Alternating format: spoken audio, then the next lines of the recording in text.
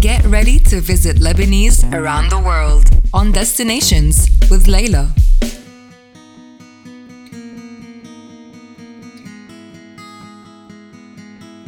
Hey everyone, this is Layla. I'm very happy to be back on Sunny Side Up. For this new segment, we're going to Los Angeles.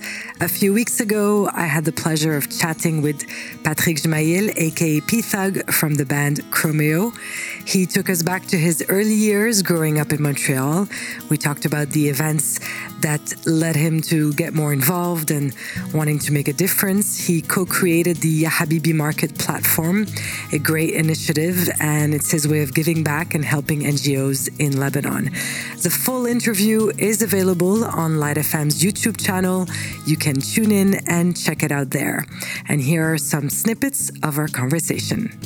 And I'm like, I should start Ya Habibi Market. I'm gonna do fun little products. I have so many, we're all in the diaspora, especially. We all know about each other. We're all there. We're making music, illustrations, clothing brands. We're all there. We have never connected, People like Raphael Macaron, and it's just like we all know we exist. We never had the opportunity to work together for our country.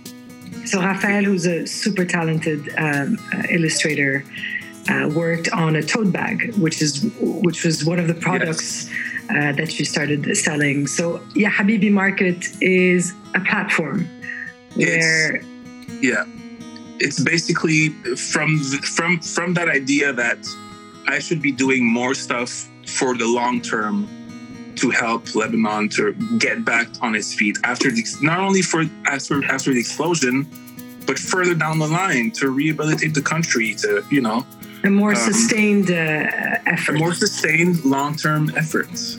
And having seen Raphael's work, also who raised 90,000 euros for Impact Lebanon, or I forgot where she sent it, but $90,000 with posters, I looked at this and I'm like, I know I'm not the only one who doesn't want to stop at just the first product and the first help. I know I'm not the only one. So I got my book out and I started contacting everybody I knew, not only of Lebanese descent, but Saudi, Egyptian, and because you're supporting NGOs and initiatives around the MENA region, not only Lebanon. It's important to mention as well. Yeah. So proceeds, of course, go back to these local organizations and NGOs that you personally have vetted, and trusted network of people that you have been working on. The puzzle that I've been struggling with for the past 3 weeks that has taken over my kitchen table is a puzzle, a 1,000-piece puzzle with a fantastic picture of Rawad Mansour, known as Plus 961, and the proceeds of that puzzle, if I'm not mistaken, go to Beit El Baraka. Beit El Baraka, exactly. So, but also we're working on sending actual puzzles to Amos Jabi's shop. To the Dekan, to the Dekan, and we're going to just donate it to him. He can keep the profits. Hopefully he can sell a lot. And it's also not only for Beit El Baraka, but also for the Lebanese economy, the small shops that, we didn't even know if he was still open, because Rawad took that picture like 2-3 years ago. We had to find out if he was still around. And thank God he still is. But, and now it's important to talk about Ammo Jamil and all these people who really, really need our help. It's important to support small local businesses in Lebanon and elsewhere as well. So Ya Habibi. And it's the same. And by the way, the story is the same with Rawad. When I just started, even before I spoke to anybody about it, before Ali, before Raphael, before Narcy, my idea, since I grew up in a grocery store, you know, my whole life, I started closing the cash and making orders when I was 10 years old.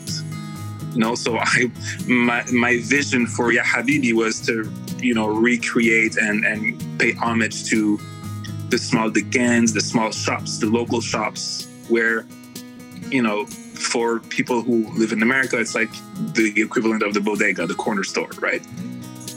And my vision, my aesthetic was based on this. And part of it, you know, I was looking on the internet for pictures of Dukaans, like, and then I stumbled upon Rawad's pictures, but I didn't know they were his. They were just lying on the internet, you know, somewhere.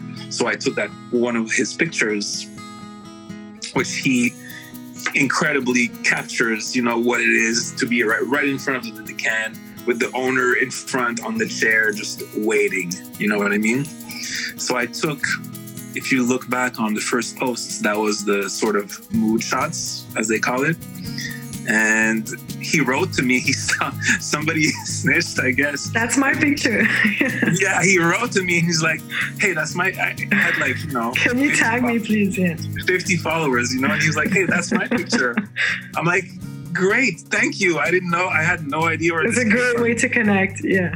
Thank you for bringing that up. So of course I changed the picture right away. I tagged him and everything. And right away I'm like, what are you doing with those pictures? Can I make a puzzle? And then he was like, great idea, let's do it, you know? So all these projects start like this with just an initial idea, you know, organically. It's a mom and pop shop. It's a mom and pop operation, you know? You're so involved in every step of the way in design. Oh yeah, from the design to fulfillment, you know? I have a couple of people helping me, but you know, I'm not sleeping at night. I'm awake trying to keep up with Paris, London, Beirut, Dubai, you know, time zones, California, New York, you know, Montreal. It's insanity, but this is where I put my effort in. This is how I pay back. These were just some snippets from my conversation with P Thug from Chromeo, talking about the Ya Habibi Market Initiative. Full interview is available on Light FM's YouTube channel, so check it out. I'll be back next Wednesday. Until then, stay tuned and stay safe. You were listening to Destinations with Layla.